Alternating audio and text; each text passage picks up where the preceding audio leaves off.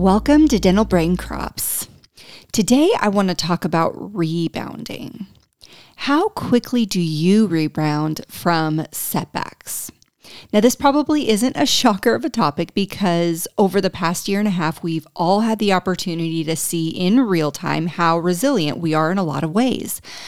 But I want to talk about this today because, and I've said this before, but one of the things that I really want to make use of in this podcast is the opportunity to let you know that you're not alone, because dental is an incredible career path that offers so many amazing opportunities. And there are some things that you deal with as doctors in this profession that are different than other industries. But one thing that I've made it my mission to help with is to open up conversations here and in group settings, online, and in other venues to make it clear, make it better known that if you're dealing with something as a dentist, chances are that there's another dentist and often a lot of other dentists dealing with the same thing. In fact, that's what prompted me to even start this podcast last year, a conversation between a client and I. And throughout our session, it was clear to me that it seemed factual to him that he was the only or one of a rare few that was feeling and experiencing the struggle that he was working through. And that just wasn't the case. It's usually not the case. Let me tell you something I know about dentists, having worked with you for as long as I have now. You are intelligent, resourceful, determined, successful people, period.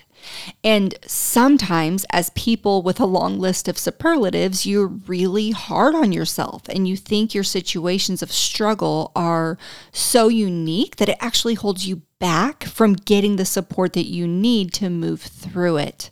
And over this past year of coaching, I've had a lot of clients tell me, I'm not good at bouncing back, or I don't do well with change, or I wasn't expecting to have to deal with these things and I don't know how to do it. And I want to spend some time today talking through those things because the way that our minds sometimes present things to us and the way that we say them out loud to other people can be quite different from reality. And here's what I mean by that. In relation to conversations about rebounding, bouncing back from unexpected or difficult situations, okay, I want you to define in your mind what being good at that would look like, because I think sometimes we assume that because something is painful or uncomfortable, or because we're not enjoying going through it, that we're not good at it. And I think those are two totally separate things. How we feel while doing something and our skill level in doing it. I'm proficient at making baked sweets. I'm able to do it 9 times out of 10 and make something pretty great. But I don't enjoy baking as much or as often as some people do. So when you say that you're not good at getting back on track after a setback or after a major catastrophe, I want you to be really clear about what that means and what you're actually critiquing yourself for. To me, and you'll need to decide what your own definition of being good at rebounding is, but to me, it's continuing to figure it out, continuing to put in effort, one foot in front of the other, moving forward, falling and picking yourself up, and probably falling again and picking yourself up again and moving through it. And yeah, I hope that more days than not, I'm smiling while I try to figure things out. I hope that I'm still able to laugh at the funny things and not dread each moment of working through the situation. But to me, enjoying the catastrophe or loving the setback is not a necessary component to determine whether or not I'm good at bouncing back from hardships. If anything, that's another bucket of, do I smile and love every moment of really hard things, which isn't even a goal of mine.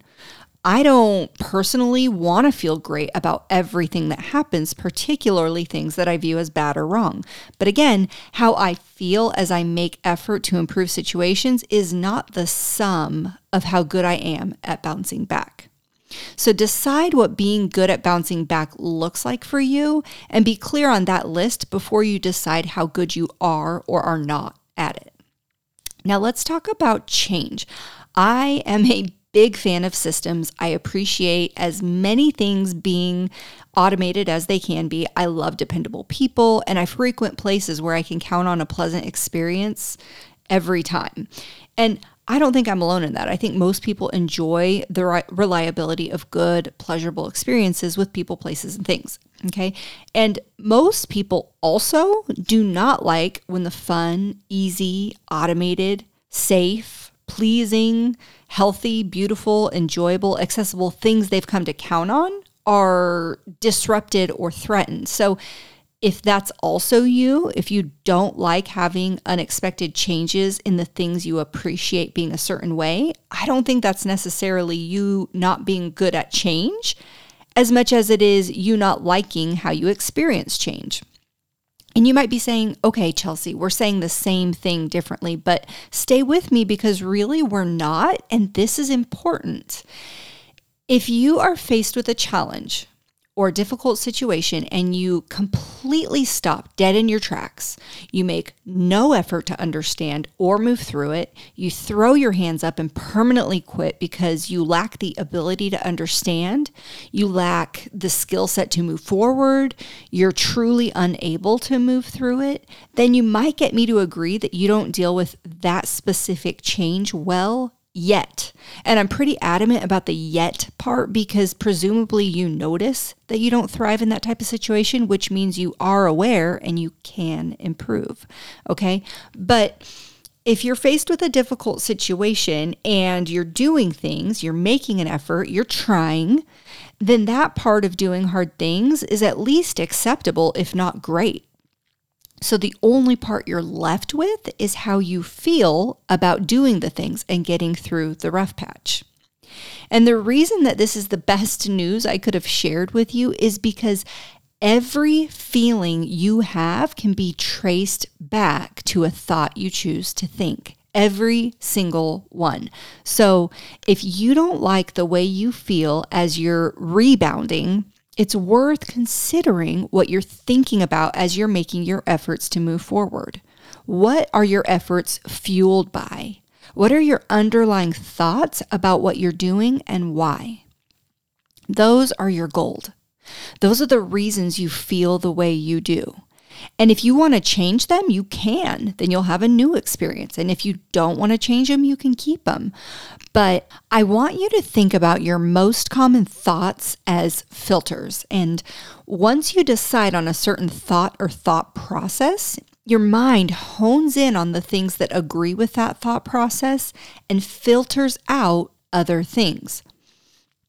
So let's say, for example, you were offered a partnership opportunity at a practice in another city, and you're thinking about what a great opportunity it is for you. Things like the desirable housing in that city, convenience to things you enjoy out that way, and other positives are going to be much more apparent to you than if you get the offer and think about not wanting to work in another city and definitely not wanting to move to another city. If you're focusing on those thoughts, your mind will find things that agree with that perspective. The reasons why where you're currently working is more preferable, the people and things that you love in your current city, the inconvenience of commuting or moving. Whatever you believe, whatever you choose to think is the truth about your partnership opportunity is what you're going to prove true to yourself, because that's what our minds do. We give them a directive, in this case, how to think about a career move, and then they're off to the races to find and offer all of the things that point to that directive, to that perspective. So it's really important to remember that you choose your directive. You choose which perspective to prove true. If something is incredibly challenging for you and you don't like how you're feeling as you're rebounding, ask yourself, how can I be the most valuable to myself and to this situation? And pick one thing that you want to do as you move forward. Not all the things. You don't have to be perfect at it. Just pick one thing that you'd be proud of if you looked back on this experience, that you'd have good thoughts about your efforts if you implemented as you work through the challenge. And then give it your best effort. Make room for error or imperfection and move forward. As long as you keep moving forward, you are rebounding and you are handling change. So remember that and give yourself credit for it. That's all for today. I appreciate you joining me for today's episode. Be sure to rate, review, and subscribe to the show, and visit dentallife.coach for access to additional coaching tools, as well as more episodes to help you create the dental life you truly desire.